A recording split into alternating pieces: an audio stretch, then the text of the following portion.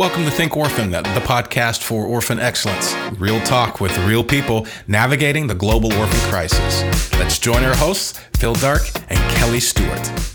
Welcome to episode 9 of the Think Orphan podcast, where we seek to help you navigate the orphan crisis with experts from around the world. Phil, tell us who we have on today. Yeah, today we get to hear from Craig Greenfield, who is the director of Alongsiders International. It's just an amazing organization that's doing work with children in mentoring and some other just great things that Craig is going to be able to tell us about. He's also the author of 2 books, Urban Halo and Subversive Jesus, which just came out. The great thing about Craig, as you'll learn, one of the great things about him is he is a man who lives out what he's talking about. I've been able to actually sit down at a table and eat lunch with him and his team with the Alongsiders, and he's a man who is the real deal. And so I just look forward to everyone being able to hear from him and just kind of get a little glimpse into the heart of Craig. I definitely encourage you to take notes as you're listening, because there's just such good stuff in his content and what you guys were able to talk about. And as always, please feel free to connect with us on Twitter or our Facebook page, and also at the thinkorphan.com website. We would love to hear your thoughts and answer any questions you may have. So let's get to our interview. Well, Craig, it's great to have you here with us today. Great to be with you, Phil. Craig, right now you're up in Vancouver, Canada. Normally you're living out in Phnom Penh, Cambodia. I know a lot of the people listening in today really don't know a lot about you, other than maybe they've read one of your books or are excited to read Subversive Jesus, which is coming out, or actually just came out this week. Can you share your story a little bit with everybody? Sure. Well, it's good to be here. I was actually born in Canada, but grew up in New Zealand, so that accounts for the accent. But I've lived most of my adult life, at least the last 16, 18 years or so, in Cambodian slums and here in inner city Vancouver.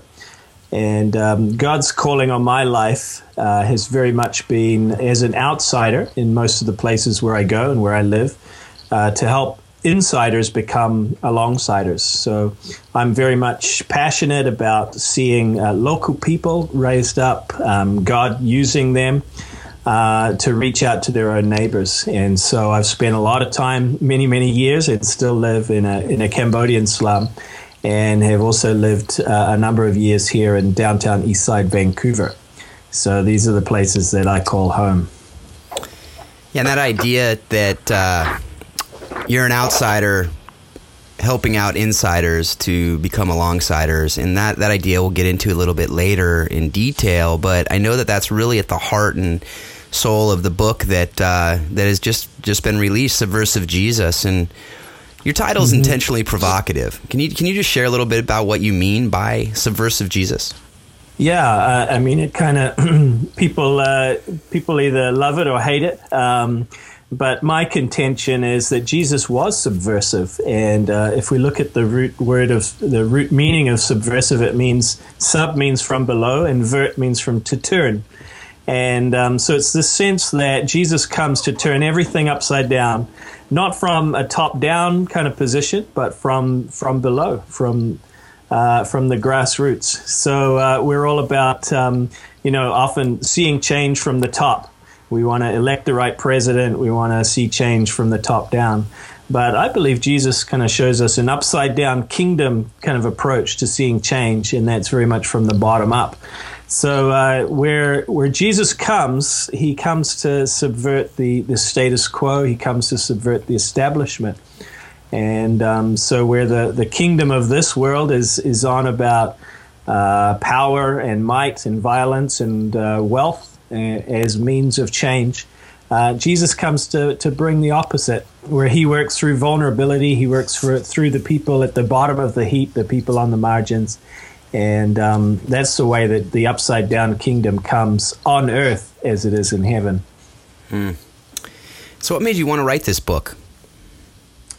It's really it's kind of a combination of lived theology and a description of our failures at trying to live that theology. So, I'm a great believer in wanting to read things that where the author themselves has tried to experiment in putting that into practice. So for me, as I see and read and love this Jesus who comes to bring good news to the poor, not only to talk about what that means, but to kind of share some of our own journey as a family in living in the slums and in the inner city, of what that looks like, trying to figure out how to follow Jesus amongst the poor.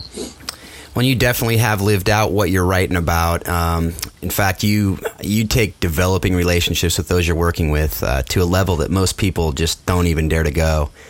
As you've said, you live in the slums. You voluntarily live on the streets with the homeless. Can you share your experience, that you share in the book with Jason in Vancouver, and really why you've chosen to place yourself in these situations?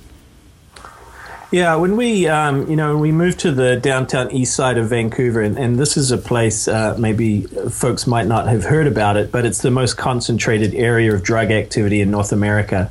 Thousands of homeless people, people struggling with drug addiction, prostitution, right in the shadow of the empire, in the shadow of this one of the most beautiful and affluent cities of the world. And so when we moved to the downtown east side initially, one of the things that I believe is that to really know what the good news is, we need to understand the bad news first. And so we decided to spend a little bit of time sleeping on the street, living on the street, just to understand what kind of challenges people face in an area like this. And as we did that, as we lined up with other folks at the soup kitchens and at the homeless shelters, we didn't actually stay in the shelters. We wanted to stay outside, but we would line up with other folks and kind of shuffle in and shuffle out. And one thing became very, very clear. Many, many people, especially on the streets in the downtown east side, were and are facing a lot of isolation, a lot of sense of disconnection and rejection from their families, from their communities, from society at large. And so if that's the bad news, then what is the good news? And the good news is that Jesus offers a radical welcome. He welcomes everyone, especially those who are least likely to be welcomed. And so out of that experience, we just began to open up our home, living together with other Christians, to folks who were on the streets or struggling with this or that, to come in and be a part of the family, be part of sitting around the dinner table, enjoying a meal together, not as some kind of institution where we are the benefactors and they are the beneficiaries, but more of a mutual kind of relationship where we sit around the table on an equal level and share in all of what that means, including doing the dishes or helping to cook or all those kind of things as well. And I know that some people have criticized you, or not necessarily criticized, but just said, that's crazy and you're putting your kids at risk. And, even at one point you share in the book about Nay, your wife, just saying, is this really what we're supposed to be doing? Because it puts our kids at risk. How do you respond to that? Yeah, I think we all have different personalities and we're all wired differently. And my wiring is, I like adventure, I like risk. But my wife is coming from a very different perspective, and she is concerned about safety and security, and rightly so. And women do face different physical risks from men very often. And so over time, I came to appreciate and understand her perspective and see that's a really important perspective. And so I tell the story in the book, Subversive Jesus, the first time I brought a homeless guy home to sleep on our couch. And my wife graciously welcomed him in. But, that night behind the closed door of our bedroom, she was like, "What are you doing?" And so we had to move from that point of me coming to the point of helping, of really trying to understand where she was coming from, and negotiating kind of ground rules or boundaries for that. And over time, as she became more comfortable with welcoming folks into our home, she has really become, one of the biggest advocates of welcoming in folks from the margins, and does a babe job. I can get out there and connect with people, but people just warm up to my wife in a way that is truly heartwarming. It's beautiful. Yeah, that was really encouraging to me, just the teachability that you showed in that moment. And there was a quote that came around there that time of the book where it said, to be inclusive, you must learn to be exclusive. In order to be truly inclusive and welcoming to those on the margins, there will be times when you must be exclusive, to shut the door and take care of yourself so you have something to give next time. Yeah, that to me is a really important concept. It's kind of like in an airplane emergency, put your own mask on first. Because if you're not breathing, you're not going to be able to help anyone else to breathe as well. And so we need to find the ways to take care of ourselves. And there will be times when we have to say no, when we have to say, I can't welcome you in right now because if I welcome you in, I won't be able to welcome in these other people because perhaps you're abusive or whatever. And so there's ways and there's times when we can't be 100% inclusive. We have to practice some exclusivity in order to be inclusive in other times in other areas. And I just want to encourage everyone to absolutely pick up this book, read it. There's so many other stories about how Craig and his family and just the love and the radical hospitality they've shown has made impacts, not just in their home, but on streets and that they've lived on. Basically, there's one story that talks about drug dealers that were taking over these streets, and by showing acts of love and doing different really cool things, I'm not going to give it away, but it basically had turned the one day of the week that it was the busiest day of drug dealing into a day that the streets were empty of drug dealers. And I just encourage you folks to pick it up and to read some more of those stories.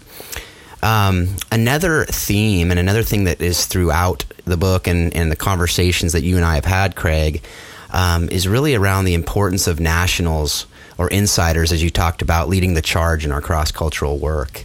And I think there was a Cambodian proverb that struck you, and it struck me when I read it in your book. It takes a spider to repair its own web. Can you just share how that theme and that idea has really influenced the work that you're doing in Cambodia and other parts of the world? Yeah, I think we often get the balance not quite right.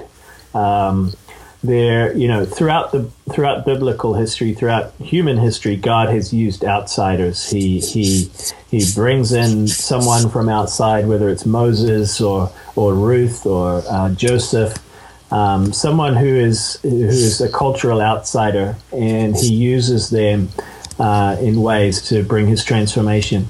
But much more so, at the very heart of what God is doing in any community, in any nation, are those who are insiders. And I believe God places them central to his purposes.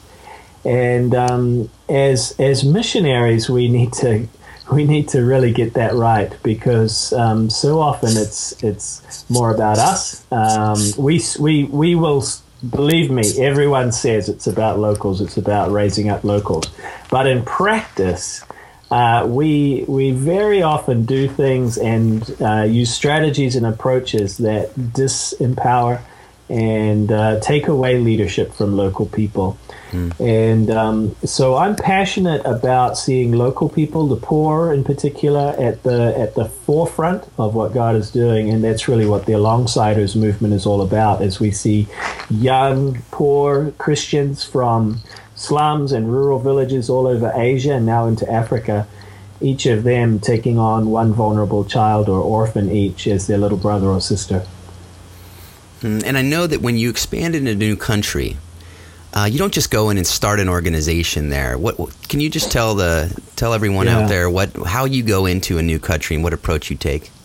Yeah, we only enter the Alongsiders movement will only spread to a new country on the invitation and leadership of a local church network or denomination, and so we don't go in and set up an office or anything like that. We ask them to lead the movement. It's a discipleship movement that is church based, and they lead it. They appoint their leadership. They pay their leadership, or they figure out how to support them somehow.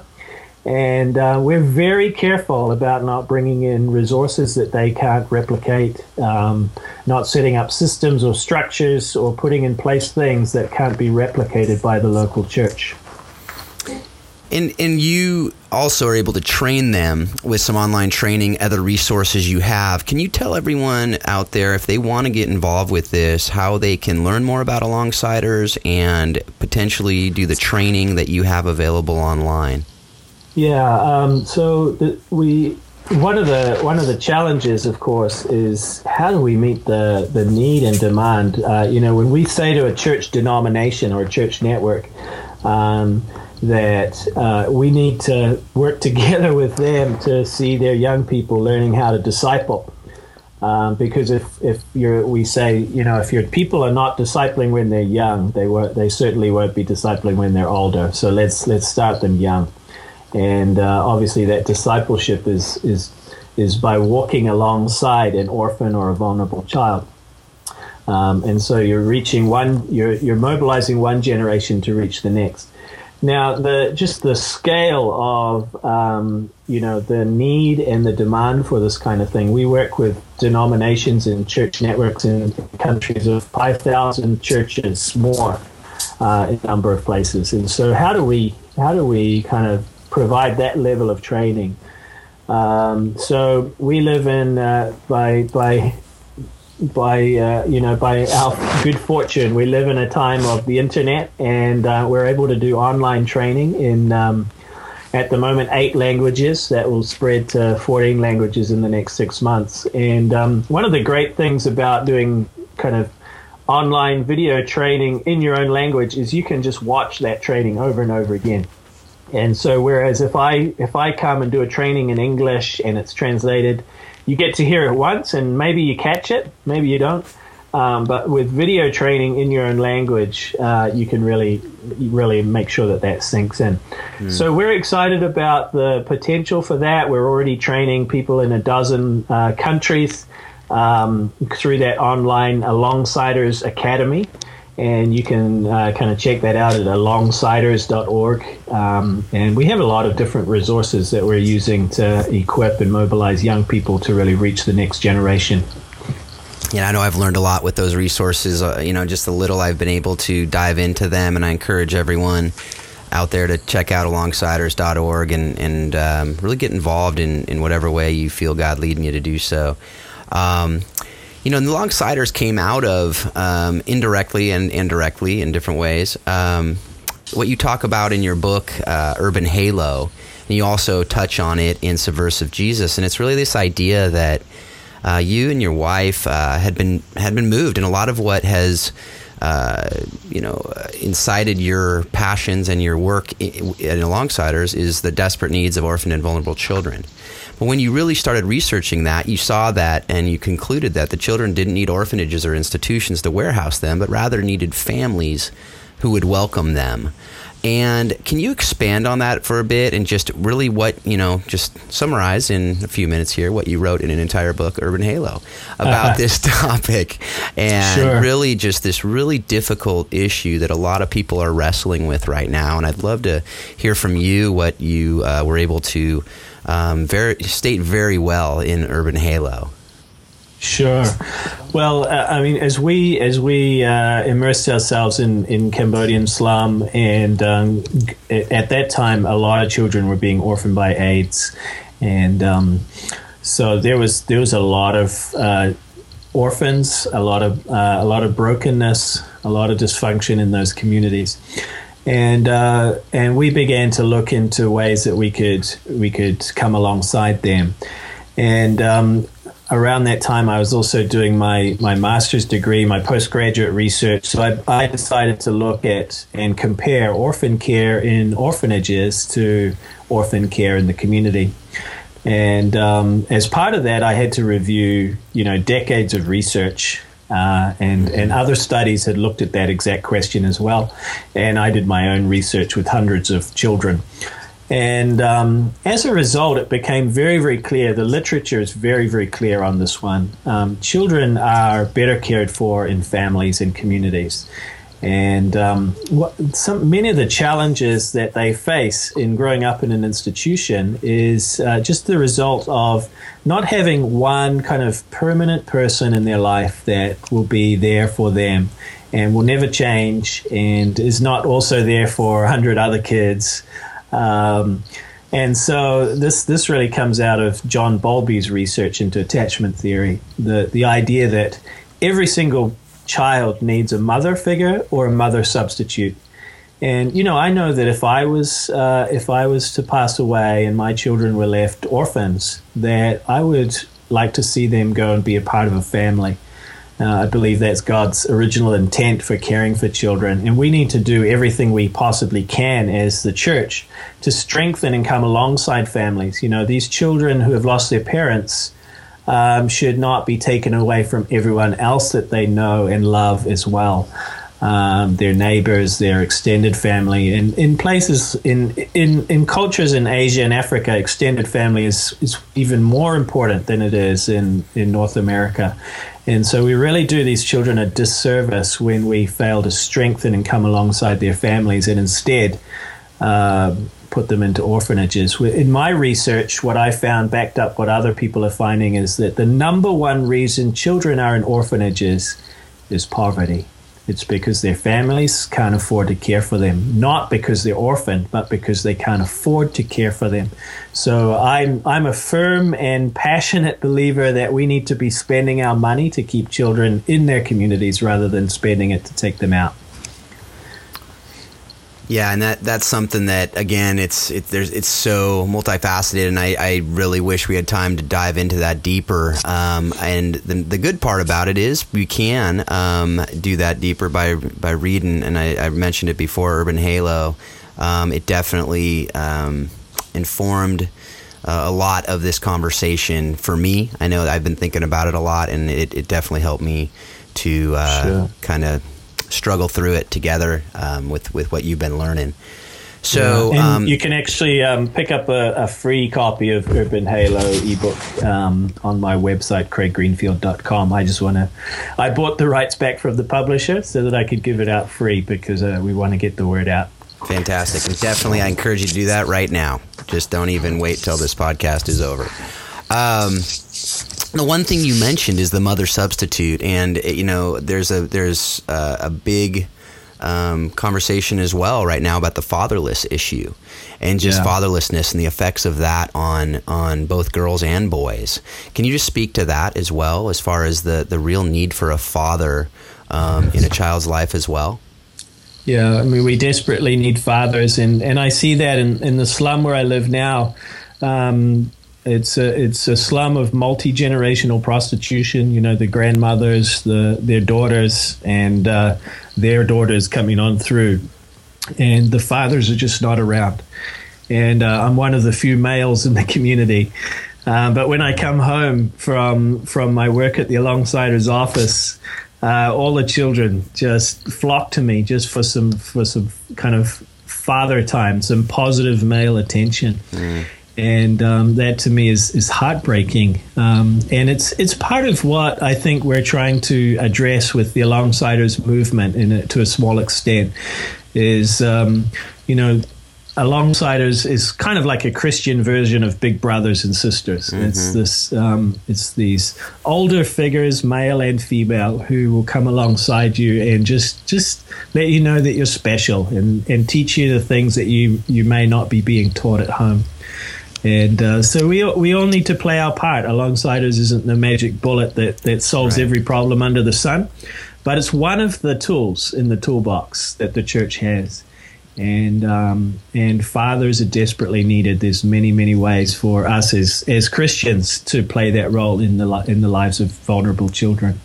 And how much do you talk with them and stress on them the importance of commitment and long-term commitment? Because the last thing you'd want to do, obviously, is bring someone else into their life that would then abandon them after they bond.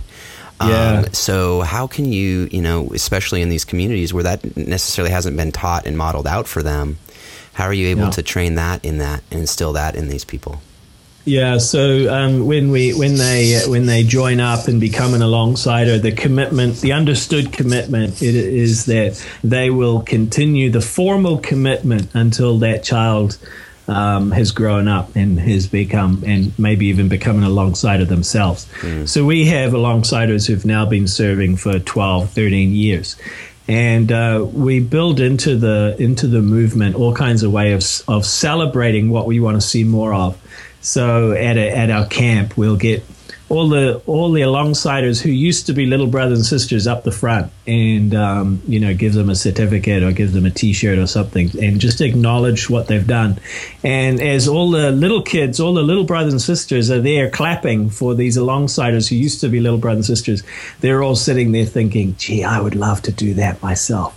And so we've kind of built into the movement ways of showing and modeling and celebrating longevity, because it's such an important part of that stability and faithfulness to a vulnerable child.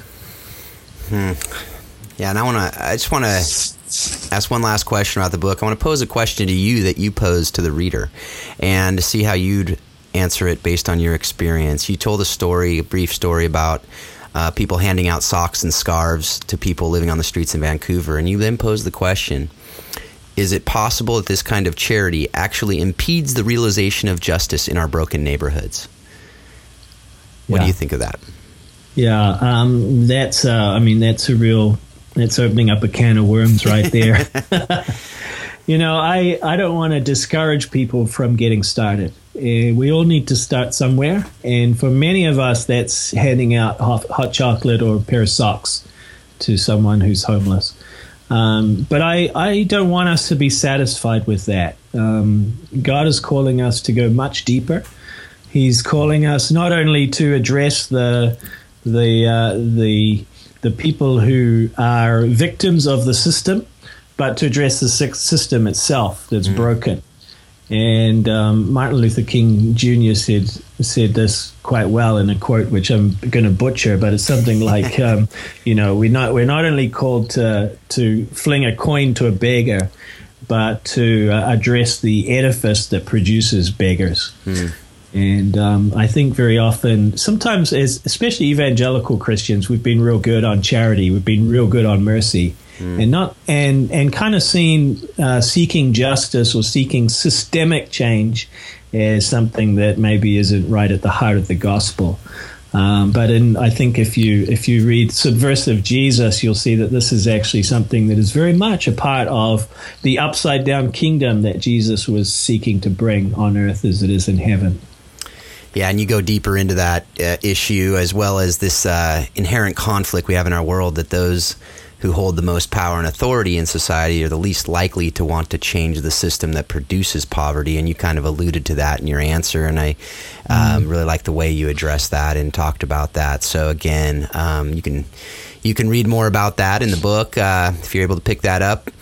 Just one comment about that, and as we form our nonprofits and our nonprofit boards, who do we put on the board? It's always those who benefit from the status quo, those who have made a lot of money because we want big donors on our boards, and those are the people who lead and govern our nonprofit organizations that are supposed to benefit the poor. Now, those people have good hearts. I myself am from an affluent background. I'm not knocking these people personally, but I'm saying they're not going to be the most invested in systemic change because they benefit from the system. Yeah, well, there's so much more, as you might imagine. There's 2 more questions for you that we'll finish up with. And the first one is, what one thing have you read or listened to in the past few months that has most shaped your thinking about these issues? Yeah, I've been reading this book. I'm going to plug someone else's book here because it's just fantastic, called We Are Not the Hero by Jean Johnson. And she addresses many of the kind of shortcomings of the way that we engage in mission, whether it's short-term or long-term, the way that we use money in missions, the way that we communicate the gospel cross-culturally, the way that we plant churches, just with a fantastic kind of critique, but offering a different alternative way as well. And so I highly recommend that book. Gene Johnson, We Are Not the Hero. All right. Well, I look forward to reading that. And the last question for you, what one person has most shaped your thinking in the area of orphan care? I think I'm going to go back to John Bowlby. John Bowlby was a social scientist, and he wrote about the term attachment theory. And this really came out of his life. When he was 5 years old, he was sent away to a boarding school, and that deeply traumatized him. And he said, I wouldn't send a dog away from home at that age. And as a result of his personal experience and the experience of many others, including some of my own family members who were sent away to boarding schools at a too young age, he really began to research and look into, and eventually came up with the idea of attachment theory, which is widely accepted now. And attachment theory deeply, deeply influences how we understand orphan care. This idea that we need attachment, we need a mother substitute, and institutional care simply cannot provide that. And so John Bowlby has really deeply influenced me in orphan care, and I think the world at large, as the general public is finally beginning to understand that the way that we care for children is going to make a huge difference for them for the rest of their lives. That is so true. And thanks again, Craig, for your time today. Again, everyone out there, you can pick up a copy of Subversive Jesus wherever books are sold. And I know that all the proceeds go to Alongsiders, and so that's another reason to be able to pick that up. So thanks again, Craig, and I look forward to continuing the conversation real soon. Thanks, Phil. Great talking to you. There was just so much great stuff in that conversation. I just really respect Craig for what he's doing and who he is, and just the story is so rich. Kelly, what stuck out to you in that conversation?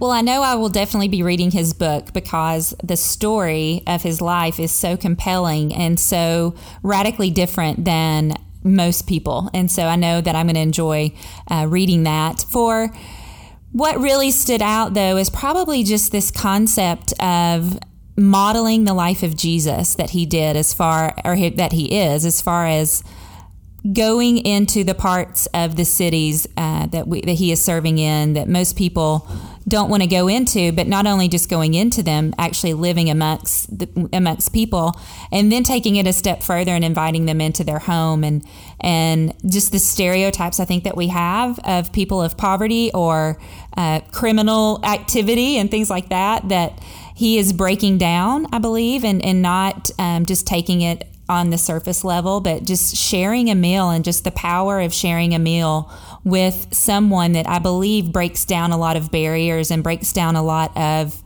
just the conversation into more of what we have in common. And I believe that as he is doing that with his family, that is speaking volumes into the people that he is living amongst. Yeah, and that's something that I saw with him firsthand when I was able to sit down and share a meal with him. And it wasn't just me there, it was a full table of people from all over. And that's something that is just so powerful, to be able to dive into people's lives. And the thing that I also really appreciate about Craig is he's not one of those guys that crams everything down your throat. And the book is really clear about that like, look, this is something that God has put on his heart, and you will have a transformed heart if you are following God. But it will look different for everybody, and everyone has different boundaries, and everyone has different convictions. But what I love about his challenge is it's one that says, but you need to dive into it. You need to really go into what is uncomfortable, or else you're not going to really be where God wants you and God has you. Not all the time necessarily, but there's definitely times where, they say that God's will is often just on the other side of comfortable. That line of what comfortable and uncomfortable is. Absolutely. And I think especially when we are looking at the kingdom of God and how varied it is and how different we all are, just being willing to do you know people that look different than you? Do you know people that are from a different part of the world than you? And are you building those relationships? And so I think just that aspect of what he is doing is so powerful and has the ability to change a section of society. Yeah, absolutely. And one of the quotes that really stuck out to me and is something that I think is just so beautiful, especially in all the cross-cultural stuff that we're working on around the world, is, he said, God has called many of us outsiders to mobilize and equip insiders to become alongsiders. And the thing I love about that is it really focuses on the role of everybody in this work. All of us have a role. I know you were sharing with me a sermon that you had listened to recently, and I think that would be, as we're sharing resources that our guests are reading and listening to, I would love for us to be able to do that with each other, of what we are listening to and reading as well. So why don't you tell us about that? Yeah, it was just great. Yesterday, in fact, I was just listening to this incredible sermon that Tim Keller gave, and it's part of the Gospel in Life resources that his church, Redeemer Presbyterian, offers for free, just some of his sermons and the things that he's doing. And it was a sermon called Doing Justice and Mercy. And one thing in particular that he said, the whole sermon is fantastic, and it's about 40 minutes.